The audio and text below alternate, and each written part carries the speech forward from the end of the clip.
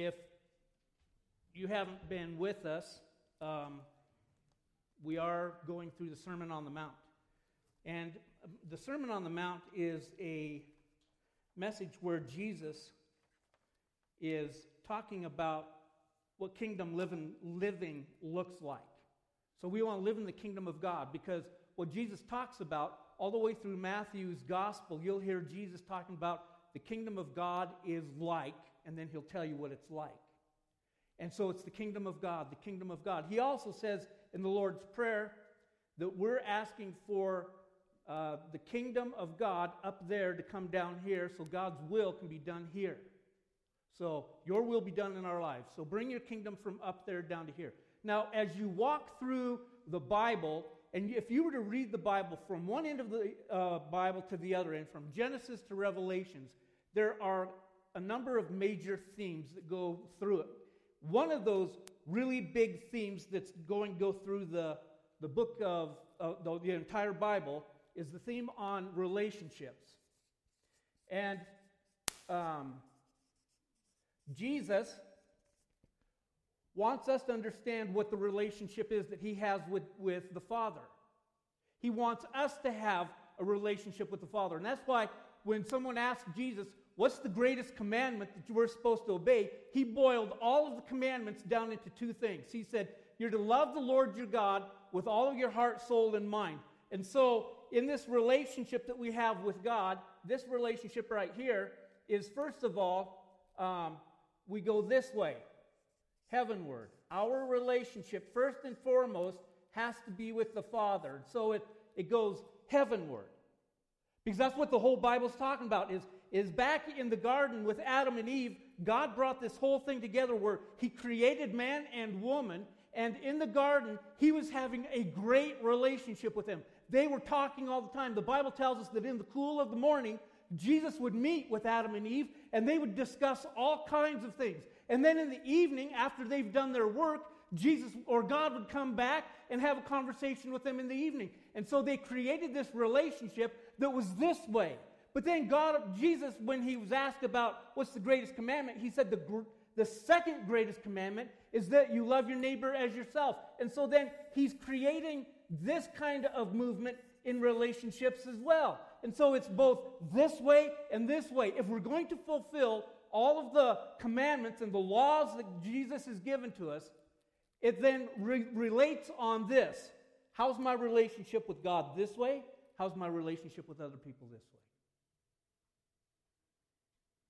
Huge and important things that we're supposed to do. And so when you think about that, the relationships with God are of utmost importance. Now the problem is that in the process of Adam and Eve being in connection with God in the garden, we don't know how long they were walking in the garden with God. We don't know how long they talked with God. We don't know how long that was, because the Bible doesn't give us an indication on the time frame.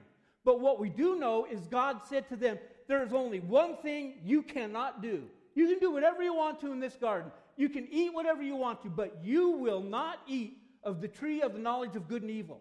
Don't touch it. Don't go near it. Don't look at it. Stay away from it. And they're going like, okay, yeah, we're cool with that. We're not going to do that. And so we don't know how much time passed before one day Eve was walking along, and this snake, who had feet at that time, came up to her and said, hey baby, what you doing? And she's going like, who, me? And he says, yeah, see that tree over there? You know why God doesn't want you to eat that? Because you'll be like him if you do. I shouldn't eat it. No, you won't be like God. You should be like God. So what does she do? She takes a bite of it, and she eats it, and then she says, hey, Adam, come here. And he's like, yeah, what's going on, honey? I messed up. Here, eat this. And he's like, duh, okay. And so he ate it. And so what happened is there's this huge thing of what took place called, I got to make sure I spell this right, disobedience. Let me give you the short version on that. It's called sin. And when Adam and Eve disobeyed God in this relationship, what it did is it fractured the relationship with God because they disobeyed everything God said not to do. He gave them one thing you're not supposed to do, and they said, we're going to do it anyway. And so they totally disobeyed God. And so now there's this thing here, and it kind of goes like this, and it's this huge chasm. On this side, we have man. And on this side, we have God. And now we have this chasm between us, and we are no longer in this relationship with God that He wants us to be in. And so the problem with that is now we have no more of this where we come to God, we don't walk with God, we don't listen to God. We're doing our own thing because we live in disobedience and sin. It's just kind of part of the DNA that's now a part of our life. We live in this way. And the big problem with that is that now what are we going to do? God gave a whole bunch of temporary fixes in creating a vibrant relationship with Him, but they didn't last.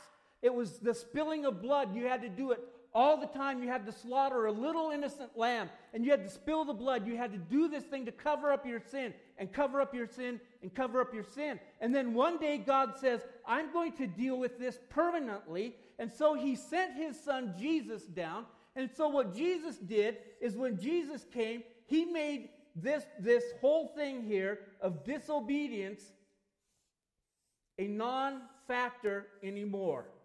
Because now Jesus bridges that gap between us and God. He has now restored the relationship between us and God. And so it's now Jesus who overcomes the whole thing of our disobedience.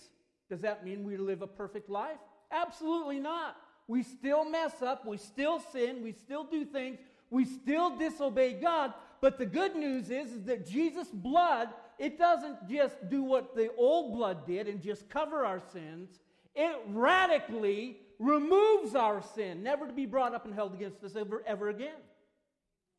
In this whole process right here of restoring relationship to us, one of the byproducts, one of the things that has happened now that we are the beneficiaries of is Jesus has restored the relationship to where now we get to have this intimacy with the Father again. We get to have this closeness with the Father again. And what we call that when we have that intimacy and that closeness, we call it prayer. All right, go to the back of the class, sit back there. You were doing so well. Only if you wouldn't have said anything. We would have thought you were really smart. Jesus talks about prayer. And if you remember, when we started in the Sermon on the Mount, we came to that place where He teaches on the Lord's Prayer. He's giving us a model for prayer. He talks all the way through the Sermon on the Mount. He doesn't specifically come out and say, this is prayer, this is prayer, this is prayer. He more or less says this is what it looks like to be in relationship with the Father. This is what it looks like to be connected with the Father. And in order to have that connectedness, in order to have that relationship with the Father, you have to step in and pray. Now, according to a recent poll that was taken by one group of people, it says that more people will pray this week than people who are going to exercise, people who are going to drive a car, people who are even going to go to work. 9 out of 10 people say that they pray regularly. 3 out of 4 people claim to pray every single day. And if you were to Google pray or prayer, those two words, in 1 second you would have 100 million ways on how to pray. Unless you're at my house, then it would take like 10 minutes to get the internet to run to do something like that. Now, if you ask the average person about prayer, they would say that prayer is really important. They would say that prayer is this huge thing.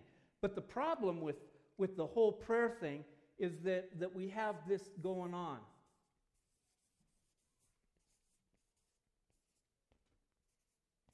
We don't understand it. Even though Jesus says this is highly important for your relationship with the Father, this is highly important for you to be connected with God, this is really a big deal, When it comes to prayer, we all think that prayer is really vital for my relationship with God. We really think that prayer is awesome. And we really want to spend time in prayer. The problem is that we just kind of like lose it with prayer. Matter of fact, if you were a chronic worrier, this might be what your prayer sounds like. Dear God, help me to relax about insignificant details beginning around tomorrow at 7:41 a.m. and 23 seconds past the minute Eastern Standard Time. Dear God, help me to consider people's feelings, even if most of them are hypersensitive. Dear God, help me to take responsibility for the consequences of my actions, even though they're usually not my fault. Dear God, help me not to run everything, but if you need some help, please feel free to ask me. Dear God, help me to be more laid back and help me to do it exactly the right way. Dear God, give me patience, and I mean like right now. And dear God, help me not to be a perfectionist. Did I spell that right? Dear God, help me to finish everything I start. Dear God, help me to keep my mind on one thing at a time. Oh, hey, hi, how you doing? One thing at a time, Lord. Not to get distracted. Dear God, help me help me to do not only what I can trust you with, but with the rest. And would you mind putting that in writing? Dear God, help me be open to other people's ideas, even though they may be misguided and ridiculous. I pray all these things in Jesus' name. Amen. Because you know, if you put Jesus' name on the end of it, he has to do it. Because that's the way it works. Well, the truth is that we all have this access to God at any time because of what Jesus did for us right here. We have total access to the throne room of God. In a heartbeat. You open your mouth. Your mind is already starting to go to the place of God. And the most amazing thing I think about it is nobody in this room has an upper hand in praying to God. Your prayers are probably more effective than my prayers. Or we're equal in that. Just because I'm the pastor doesn't mean that my prayer gets through the ceiling better than yours does. The Bible never teaches that. Matter of fact, it kind of says the opposite of that in Ephesians. It says, for through him, that's Jesus, we both have access in one spirit to the Father. So when you come to faith in Christ, you have what the Bible describes as the Holy Spirit being deposited in your life to identify you as a child of God. So the spirit you have is the spirit I have. The spirit that you have is the spirit that is sitting next door to your neighbor right now. If they are a child of God, God deposits his Holy Spirit in us. And so when you're praying and I'm praying and you're praying, we're all gathered together and the Spirit is connecting us. And as we pray, he's working in us and through us, through the Holy Spirit, to take our prayers to the throne room of God. That's the greatest part about the whole thing, is that our prayers are going up into heaven and they go this way to the throne room. I told you before I flunked art, so it's more like Picasso than anything. But the deal is that the Holy Spirit is the one that takes our stuff to the throne room of God. We don't necessarily have anything to do with it. It's what the Spirit of God does in us and through us. And so it's really important for us to understand what God is doing as we come together in prayer. Prayer is an amazing thing that we get to do. But it's one of the most frustrating parts about walking with God.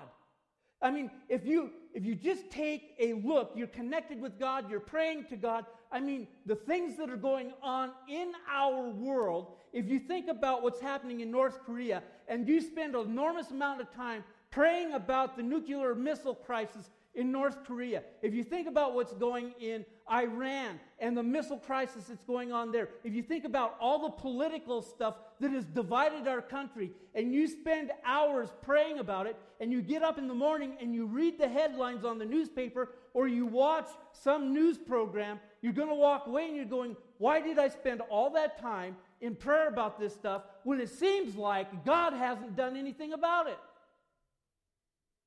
It's frustrating. An old famous British preacher named David Martin Lloyd Jones once said, of all the activities in which the Christ follower engages and which are a part of the life in Christ, there is surely none which causes so much perplexity and arises so many problems as the activity we call prayer. How many times have you gone to the Lord and prayed for something that you thought was absolutely crucial for your life? I mean, there have been times when I've been in a prayer meeting when you can feel the heaviness of the Holy Spirit poured out upon the people who are praying. It's like you can almost reach out and touch the Spirit of God, and you're praying and you know your heart's in the right place, and you know the fervency with which you are praying. You know all the things that you're asking of God are on God's list to answer. And you pray with these people, and you walk away and you say, that's the most extraordinary time I've ever had with God. And you look with anticipation to the answers to the prayers that you've prayed. And over the next few weeks, you're like, what happened to that moment of prayer that we had? Why didn't God do something? Why didn't God do what we asked? He was there. He heard us. He interacted with us. The manifest presence of the Holy Spirit was right there with us. And yet, it seems like something has gone awry. We have all faced times when we're overflowing with the abundant faith and confidence, not only as we step into this prayer time, but we recognize that at this moment, maybe no other time, my faith is more than sufficient for God to answer this prayer.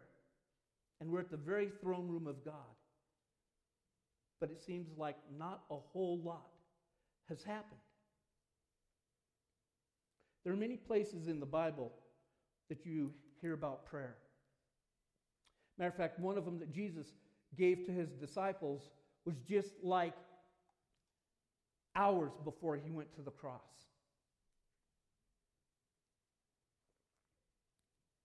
And what he said to the disciples, he said in John chapter 15, verse 7, he said, if you remain in me, get that little word at the beginning, if, put that right there, keep that in your mind.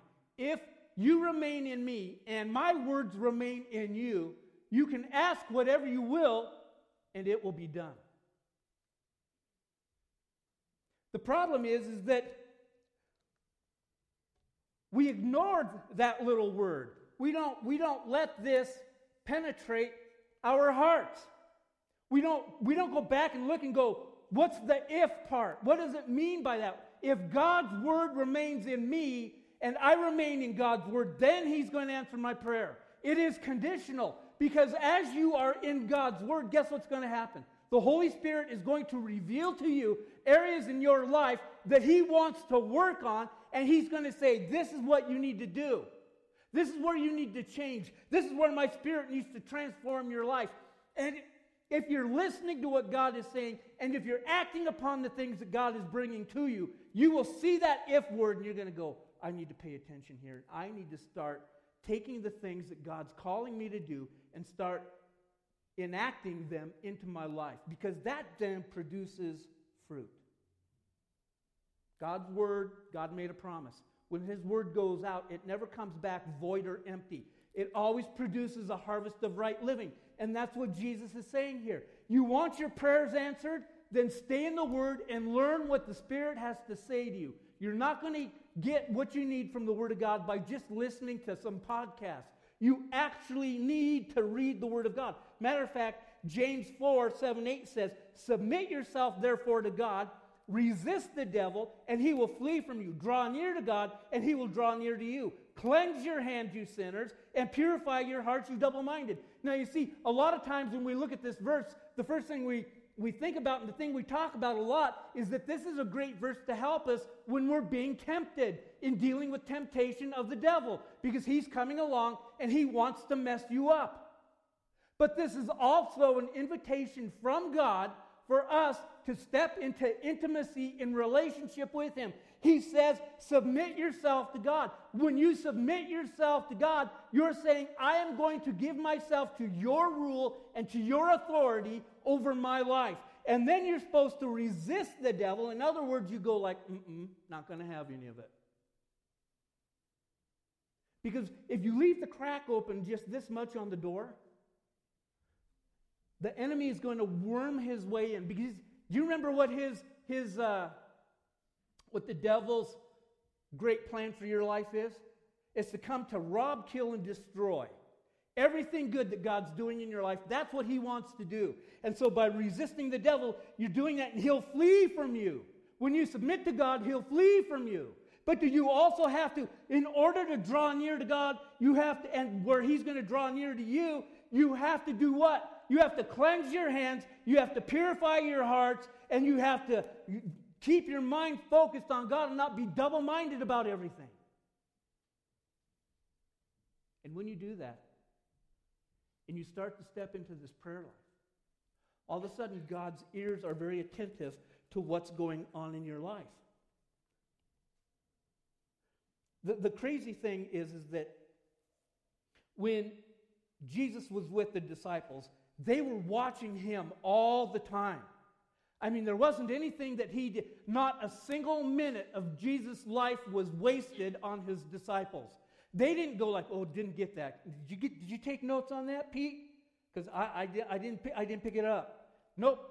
Everything that Jesus did, they were right there. They were attentive. They were taking it in. And they were looking at their life and going like, I need to do that. I need to do that. I need to do that. And when it came to prayer, they're like, this is the craziest thing I've ever seen. They had never heard anybody ever pray like Jesus prayed. I mean, they sat when he was praying to the Father. They would sneak up onto him when he went to his lonely place to pray. Whenever he was having a conversation with his Father in heaven, the disciples were there listening. And after that had happened for a number of times, they came to Jesus and they said, you know what? We want you to teach us to pray. That's what it says in Luke chapter 11. It says, now Jesus was praying in a certain place, and when he finished, one of his disciples said to him, Lord, teach us to pray. I mean, Jesus did a lot of things. And that's the thing you're going to ask Jesus to teach you, is how to pray? Okay, if it were me, I would have gone like, you know, I saw you spit in that guy's eyes, and he could see afterwards. Can you teach me how to do that? You know that guy that was crippled, and you said, pick up your mat and walk, and he did, and he did? Can you teach me how to do that? You touched these 10 lepers, and their leprosy completely disappeared. Can you teach me how to do that? Because wouldn't it be great to be able to have people come forward and you just say, we're going to pray for your healing, and they come in and they get healed and they walk out and you're like, praise God. And that's what I would ask for. That'd be the top of the list. Maybe the second thing is Jesus is the greatest preacher, teacher that ever walked on the planet. Hey, Jesus, you think you can teach me how to preach? I'm not that good. I could use a little bit of help. No, amen. I might have asked Jesus, I don't know what this would be useful for, but you did that thing with Peter where you walked on the water. I don't know how useful it would be, but it would certainly be fun. Can you teach me how to walk on water? How about this one? Go to a wedding and bring in big buckets of water and dip it out, and what is it? It's wine. It's not just box wine. No. This is the best wine you've ever tasted in your entire life, and you're going like, wow! I'm just telling you, I'd go to a lot of weddings where I wouldn't be performing the ceremony. But no, the disciples, what do? They come to Jesus and they say, look, we want you to teach us how to pray. And I think the reason is that they wanted to learn from him because this is the kind of person Jesus was. He was the most radically loving person who ever lived. He ate with sinners. He welcomed them. He did more than anything else to live this kind of a life and to be this kind of a person. And the reason he was able to be that kind of person is he spent an awful lot of time in prayer and talking to his Father. In the middle of this teaching, he's leading people on how to relate well, how to love well, how to show up and be your best self. Jesus tells them to pray and go to the Father and pray. The main purpose of prayer is not to make life easier. It's not to get God to do what you want him to do, but to simply know him. That's what prayer's about. But what do? We bring our list of things that we want God to answer for us, and we write them out on the list, and then we go, God, you got a minute? Because here it goes. Get your pen ready, because it's going to go fast. I only have like 34 seconds, so here we go. And then we rattle off a list of things that we want God to do for us. And it's like, oh, well, okay. Jesus compares our relationship with God to that of a child-parent relationship. And many of you understand what this relationship is like because either you are a parent, or if you aren't a parent, you had parents. And so let me read the passage that we're going to be in today from the Sermon on the Mount, because some of you are going like, that was just the introduction? Oh yeah. Settle in. Relax a little bit. If you need more coffee, just kind of hold up your hand. Cody Booth will get it for you. He's a good servant. Here's what Jesus says in Matthew 7. Ask and it will be given to you. Seek and you will find. Knock and it will be open for you. For everyone who asks receives, and the one who seeks finds, and the one who knocks it will be opened. Or which one of you, if his son asks him for bread, will give him a stone? Or if he asks for a fish, will give him a serpent? If you then, who are evil, know how to give good gifts to your children, how much more will your Father, who is in heaven, give good things to those who ask him?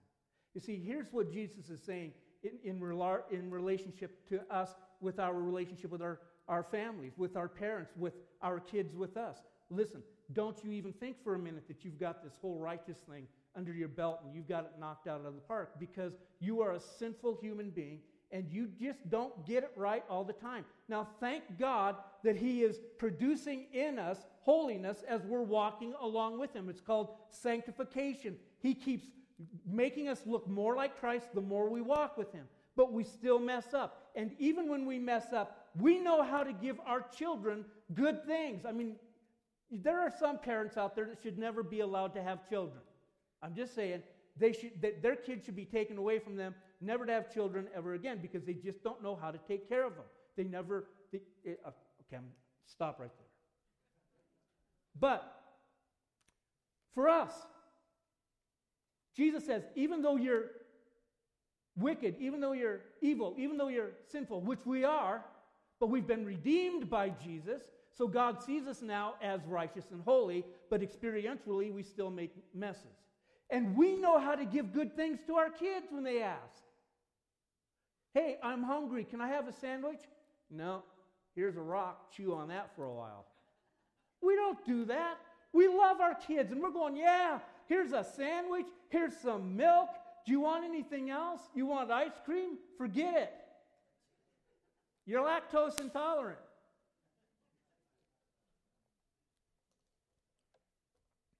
And so God says, I am a better father. I'm a better mother than what you've ever had. I know better for you than what you need for yourself. I'm going to give you the good things. Matter of fact, in Luke 11, where the disciples asked Jesus to teach them how to pray, here's what he says at the end of that. He says, if you, who are evil, know how to give good gifts to your children, how much more will the Heavenly Father give the Holy Spirit to those who ask him? So what's the greatest gift that the Father's going to give to you? The Holy Spirit. It's awesome, because when you have the Holy Spirit in your life, here's what's going to happen. He's going to convict you of sin, and you're going to repent, and you're going to be in right relationship with the Father in heaven. The Holy Spirit, when you read the Word of God, He's going to illuminate your mind so that you have an understanding of what God is saying to you. When you have the Holy Spirit in your life and you see somebody in need, the Holy Spirit nudges you and you step forward and you say, what can I do to help you? And you help somebody who is in need. That's what the Holy Spirit does. And the Holy Spirit produces fruit in our lives. It's a great gift that God has given to each one of us. So let's go back to the Matthew 7 passage, and we're just going to look at the first two verses. Ask, and it will be given to you. Seek, and you will find. And knock, and it will be opened. Everyone who asks receives, and the one who seeks finds, and the one who knocks, it will be open to you. And so the thing that we're looking at right now is, what does it mean to ask? In the original language, the sentence structure really says this. It says to keep on asking. In other words, it's not a one-shot pony. It doesn't mean you just bring your request once to God. He means you're supposed to be askers.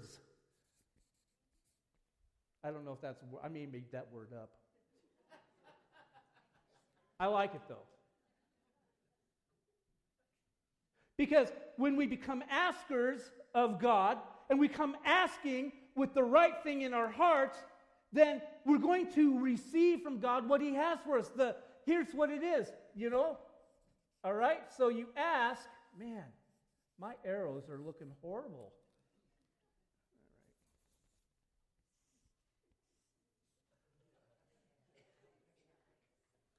All right. I just get a little carried R-E. Oh. R-E-C. Okay. That says receive. Take my word for it. I used to try that with my teachers, scribble it so it didn't look right. Yeah, so, they couldn't tell what I wrote. And every time they'd go, you got your E in the wrong place with your I. And I go, I can't even read that. How do you know I did that? But what Jesus says, He says, if you ask, you will receive. You need to keep on asking so you keep on what? Receiving. The problem is we get lazy in it. We get tired of it. We give up way too early. There's a parable Jesus talks about the widow who goes to her neighbor and has friends that have come over, and she's knocking on the door and she says, I need bread to feed my neighbors. And she's knocking on the door for the neighbor, and she's just persistent, and she won't quit, and she won't give up. And so there's this persistence about keep on asking and you will receive. So what is it that we're going to ask for and we're going to receive? Well, the first thing James 1:5 says, if anyone lacks wisdom, let him ask God, who gives generously without reproach, and it will be given to him. So the first thing you receive when you ask according to the way God wants is wisdom. I'll abbreviate because I don't have a lot of time. So that comes from James 1:5. And God cares about who we are, and He wants us to have the things that He has in store for us. The problem is, how often do we ask for wisdom? We're often asking for a new car. We're often asking for other things. We're often asking for, all right, this is a little pet peeve of mine. How many of you believe that God is sovereign over your life? Put your hand up. God's going to look after you. He's going to take care of you. Okay? How many of you believe that, as the Bible says, your days are numbered? In other words, God's already predetermined when you're going to graduate from this earth and go to the next one. How many people believe that verse? Okay, so let me ask you this question. Why do you pray and ask God to protect you as you drive? Don't you think He's already got that one under control, taken care of? I think He does. It's a little pet peeve of mine. Let's pray for God to protect us as we travel. I prayed that one time about 50 years ago, and He's done it ever since. Now, I'm just saying, in the grand scheme of things, do you want God to protect you while He drives, which He's already determined to do anyway? Or would you rather have God give you wisdom for the way you work at life? Wisdom in dealing with your teenage kids. Wisdom in working with people who don't know Jesus. Wisdom in knowing how to lovingly bring correction to your friends or to your spouse. Wouldn't you rather have wisdom than to get in your car and know that there's this bubble around you as you drive down the highway that's already there? In Ephesians, as Paul wrote to that church, he said, I have not stopped thanking God for you. Listen to what he prays for them. I pray for you constantly, asking God, the glorious Father of our Lord Jesus Christ, to give you spiritual wisdom and insight so that you might grow in your knowledge of God. I pray that your hearts will be flooded with light so that you can understand the confident hope He has given and He called His holy people who are His rich and glorious inheritance. Do you notice that Paul does not say to the Ephesians church, I'm praying for your safety so that you're not going to be persecuted? He didn't pray that. He says what you need to know, what you need to have, is you need to have not just wisdom, but spiritual wisdom and understanding. And you also need to have your hearts flooded with hope. Those are the things that we should be asking for on a continual basis. Those are the things that God wants us to have. Now, the problem is that we don't have these things, and James points this out to us in chapter 4. He says, you do not have because you do not ask. You ask and you do not receive because you ask wrongly.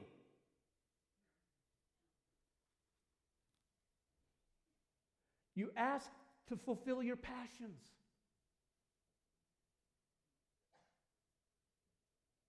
Some of us need to start changing our prayer list. We need to start thinking about what it is that God's calling us to pray for. You know, it's great to pray for your kids as they go to college, and that they be diligent, that they would study hard, that they would understand the subject matter, all those different things that are going on. It's great for you to pray for your kids at high school, that they would be good friends, that they would be representing Jesus well. But I think as you look at what Paul prays here for these spiritual children of his, he's constantly asking God to give them spiritual wisdom and insight so that they grow in the knowledge of who God is.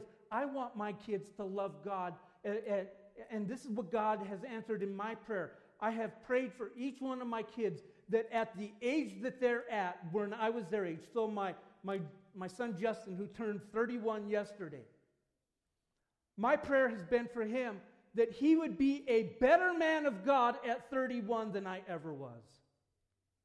That he would know God at a deeper level. He would understand God in a more intimate way than I ever did. That has been my prayer for not just Justin, but for Leela and Cody and Justin and Heidi and Tyson and Abby and Carissa and Brenda. Her fiance, Brenda. His real name's Brennan, but I call him Brenda because he hasn't done anything manly yet. And he knows it too. I told him that. You want your name changed? Do something manly. Do you know what's manly? Manly is being the head of your household and leading your spouse so that she knows Jesus in a deeper way. And that's what I told him. His name's going to change soon. I have faith in the boy. But this is the problem. We don't ask for things. We're wondering why we don't get this stuff. Why, Pastor Ken, how'd you get your kids to grow up like they did? It wasn't me, it was Jesus. Because Lorinda and I spent an enormous amount of time in prayer for our kids. Praying not for their success in the world. We prayed for their spiritual understanding of who Jesus is, because the Bible tells us, what does it profit a man if he gains the world but loses his soul? We don't care about them gaining the world. You don't get to take anything with you. You come naked into this world, and naked you go out too. In Colossians 1, Paul says this, so from the day we heard, we have not ceased to pray for you. See, now, he said that to the Ephesians church. Now he says this to the Colossians church, asking that you may be filled with the knowledge of his will and in all spiritual wisdom and understanding, to walk in a manner worthy of the Lord, fully pleasing to Him, bearing fruit in every good work, increasing in the knowledge of God. That's what Jesus is, or Paul is praying for the churches. It's the prayers. There are so many prayers that we can be praying for our family, for our church, for our friends, for our neighbors, for people who are far from God. But here's the problem. Where there is no abiding, remember I talked about John chapter 15 where Jesus says, if you remain in the Word, that's the other word for abiding, remain. So if you're not abiding in the Word and you're not constantly giving yourself over to be under the authority of Christ to where you live in obedience, not in disobedience like Adam and Eve, but you live in obedience, then there's going to be this graciousness and blessing. But get this, listen to this. Where there is rebellion, God is not apt to say yes to your prayer a lot. Unless that prayer is, Father, forgive me. He always says yes to that prayer. Always. In 1 John 3, John wrote this, Beloved, if our hearts do not condemn us, we have confidence before God. And whatever we ask, we receive from Him, because we keep His commandments and do what pleases Him. This is the commandment, that we believe in the name of His Son, Jesus Christ, and love one another just as He commanded us. It comes right back to the whole thing that Jesus said to the people who were asking, what's the greatest commandment? You want to know how to fulfill that? You want to know how to have your prayers answered? You have your prayers answered. The asking and the askers receive because they're in communion this way with God, and in this way they have all of their accounts settled. You should not have outstanding accounts with other people. If you are holding a grudge against somebody else, if there is a sense in your heart that you have this whole thing of you've been wronged, and you can't forgive anybody, you're angry, you're resentful, you're jealous, or maybe pride's taken over, and you're not going to be the first one to say, I'm sorry. How do you expect God to answer a prayer now? He's going like, you need to deal with this stuff in your life before we go over here and we start to pray for that thing. This needs to be dealt with first. And the problem is that we don't want to do that. We don't want to go there. So let's move on to... We did the ask and it will be given. Now we come to seek, right? What are we supposed to seek? And I'm just going to write it real quick because we're already going to be there. And it's what we're supposed to do, right? Keep on seeking. Because when you seek and you keep on seeking, you're going to what? You're going to find. That's what Jesus says. When you're seeking, you're going to find. So seek and you will find. But what is it you're supposed to be seeking that you're going to find? We're not perfect. We're just pursuing what the Bible says we're supposed to do. And in that place, God hears us. So I'm not saying you have to be perfect for God to hear your prayers. What I am saying is that you need to be seeking God, the God of grace, who actually told us in Scripture to boldly approach His throne of grace with confidence. But the only way to do that is when we know who the God who sits on the throne is. And so in Matthew 6, Jesus said this. This is prior to His teaching on this. He said, but first seek the kingdom of God and His righteousness. So what is it you're supposed to be seeking that you're going to find? You're supposed to seek God's kingdom and His righteousness.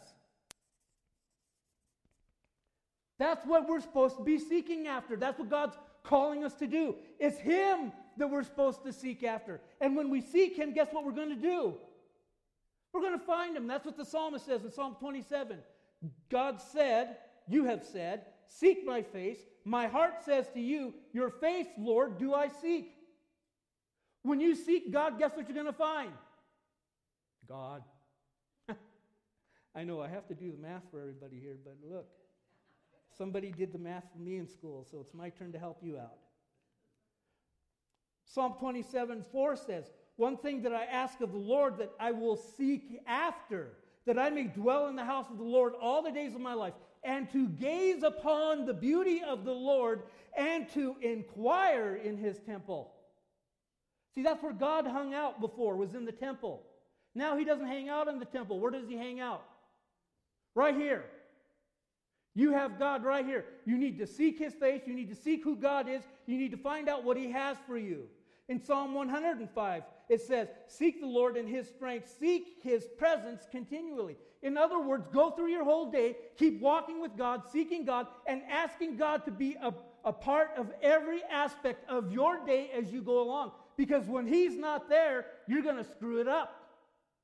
You're going to make a mess of it. And that's why we want to have God there. Psalm 119:3 says, blessed are those who keep His testimonies, who seek Him with their whole heart, who do not do wrong, but walk in His ways. That's what happens when we seek God. We're no longer tempted to do the wrong thing. I want to love God more. I want to spend more time with God. I want to have a deeper relationship with God. I want to have more intimacy with God. And so the reason I do it is so that I will know who God is with my whole heart, so that I don't do wrong, so that I walk in His ways in holiness. Proverbs 8:17 says, I love those who love me, and those who seek me diligently find me. Do you love God? How are you seeking Him? If you say you love God, you would be seeking Him. You'd be asking Him what it has for your life. You'd be asking Him what He wants you to do with what's going on. Let's move on. Because now we've asked and it will receive. You seek and you find. And then you knock. For everyone who knocks, it will be opened. Okay, so I'm running out of... All right, and we're talking about... I knew somebody was going to...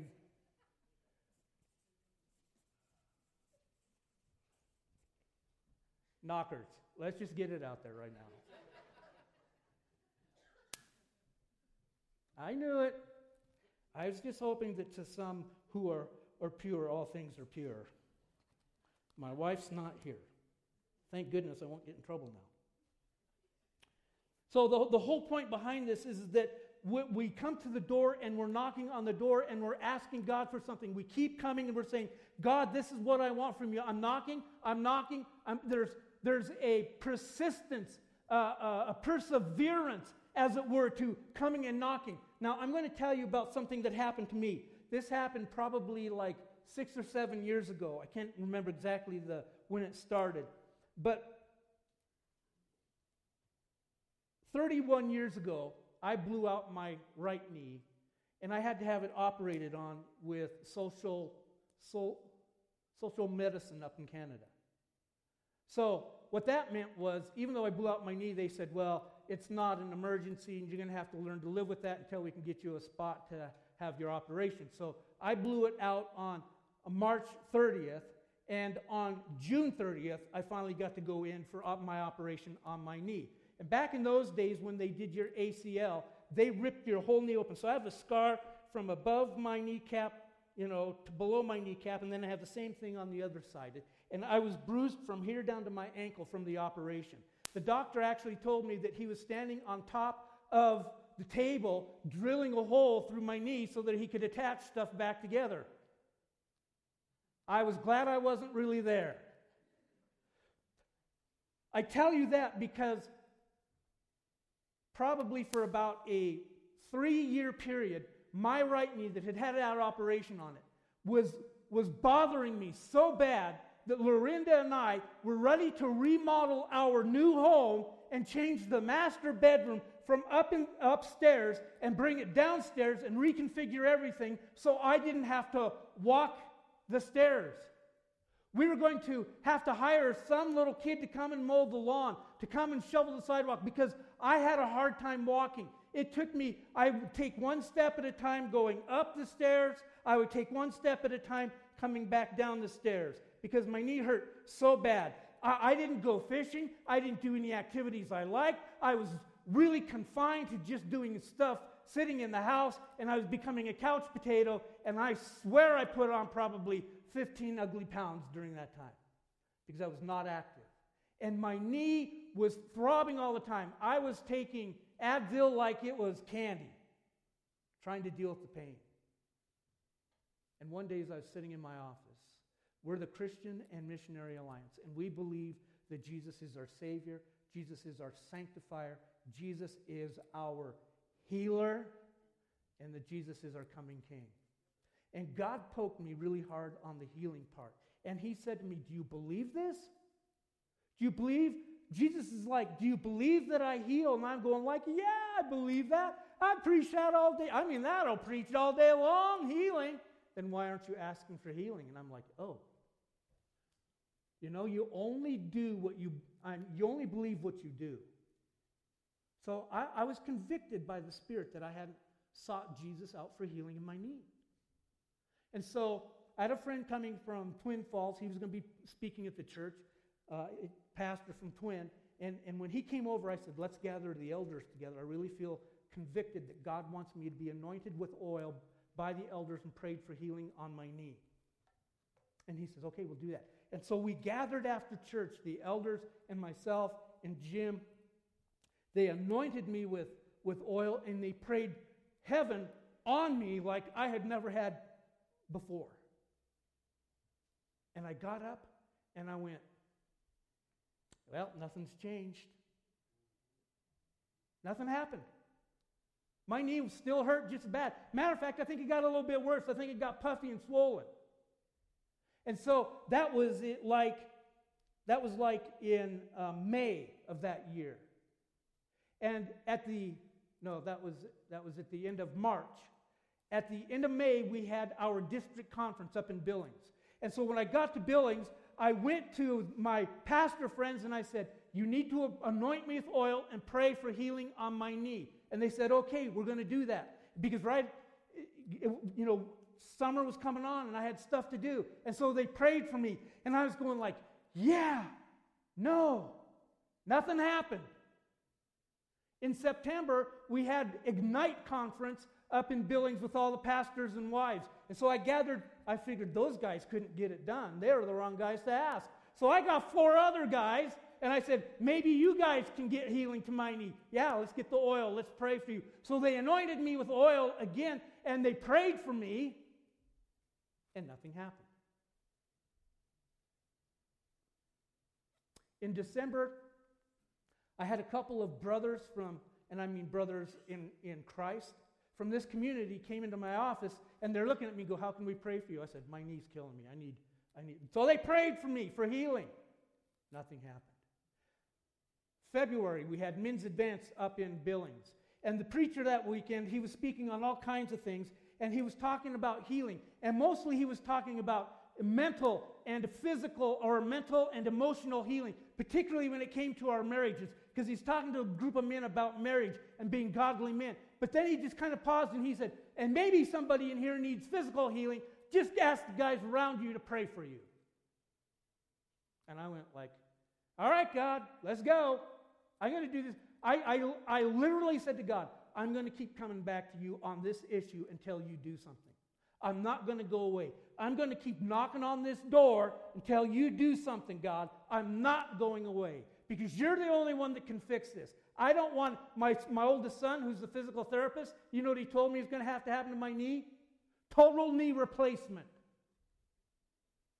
Well, just take a drill and drill me in the head instead. That's about as much fun as that's going to be. So, at that conference, a couple of guys from the church and a bunch of guys I'd never even met before, they gathered around me. We didn't even have oil. Maybe somebody spit on me, I can't remember. But they laid their hands on me and they prayed for me again. And you know what happened this time? Nothing. I got up, I went home, and my knee was killing me. I was popping Advil, and I'm going like, oh, how long, oh Lord, how long do I suffer with this thing? Because I don't want to have surgery. I don't want that. And that was at the end of February. At the middle of March, I was walking down the stairs, and I was going like, wow, it feels a little bit better. And I remember walking into the kitchen, I looked at Lorinda, and I go, my knee's feeling a little bit better today. And she's going, oh, that's good. Yeah, nice. Go to work. Yeah, by the middle of April, I was running up the stairs and down the stairs. I was putting fertilizer on I must have put like 10 gallons of fertilizer on a square foot because I could go out and do something. God completely healed my knee. I have not had a single problem with that knee since. I have not had an issue with it at all. I am just telling you right now, I'm standing here and I'm giving all the glory to God. I'm just giving Him all the praise because what God says is He says, you need to ask, you need to be an asker, you need to be a seeker, you need to be someone who's a knocker, you need to be coming to me, and you need to keep asking, you need to keep seeking my face, and you need to keep knocking on that door. You need to keep doing something till God does something. You need to keep after it and say, God, I'm not leaving until I get something from you. And believe me, persistence. That's the thing that I learned. What God told me is don't give up. We give up on way too many things. We are weak-minded people when it comes to praying for our relatives who don't know Jesus. We pray for them occasionally. We don't make it a matter of urgency. By the way, you don't know when their days are numbered. You don't know when Jesus is going to take them and take them off this planet. So we have got to be diligent about praying for those people. We've got to be asking God for the things that are a part of the Father's heart. Because guess what? God, the Bible tells us that God's not willing that anyone should perish. And Jesus gave us the command to go and make disciples. And yet we give up way too easy. It's too hard. My mind wanders. Well, welcome to my life. My mind's been wandering the whole time I've been preaching to you. It's a miracle that I ever get through one of these messages. I've already thought about 1,500 different things I'm going to do when I get home. But here's what Paul says. And we finish with this. For this reason I bow my knee before the Father, from whom every family in heaven and on earth is named, that according to the riches of His glory, He may grant to you to be strengthened with power through His Spirit in your inner being, so that Christ may dwell in your hearts through faith, that you, being rooted and grounded in love, may have strength to comprehend with all the saints what is the breadth, the length, the height, and the depth, to know the love of Christ that surpasses knowledge, that you may be filled with all the fullness of God. The primary purpose of prayer is that. For you to know intimately who God is, what He desires for you, to understand His will for your will. That's what we have. Amen? Our Father, we thank you this morning because there are so many things that we could press in and pray about, things that we want done right now, things that we are hoping you will do, things that we bring, and it's not even on your agenda. So we just simply ask today, God, that you would help us, not just to bring our agenda to you, but to ask you, what's your agenda? And as we hear what you're saying, that we would keep asking, we'd keep pursuing, that we would keep seeking, that we would keep knocking. Help us to be men and women who are not easily overcome with fatigue. Help us to be men and women who will stay the course, who will spend the time, who will know you intimately, who will know you deeply, who will pray that for their children and for their friends and for this church and for this community, that your name will be great wherever they go. And so we ask for you to do in us as you would do in the heart of every man, woman, and child. Grow us in that relationship with you, we pray in Jesus' great name.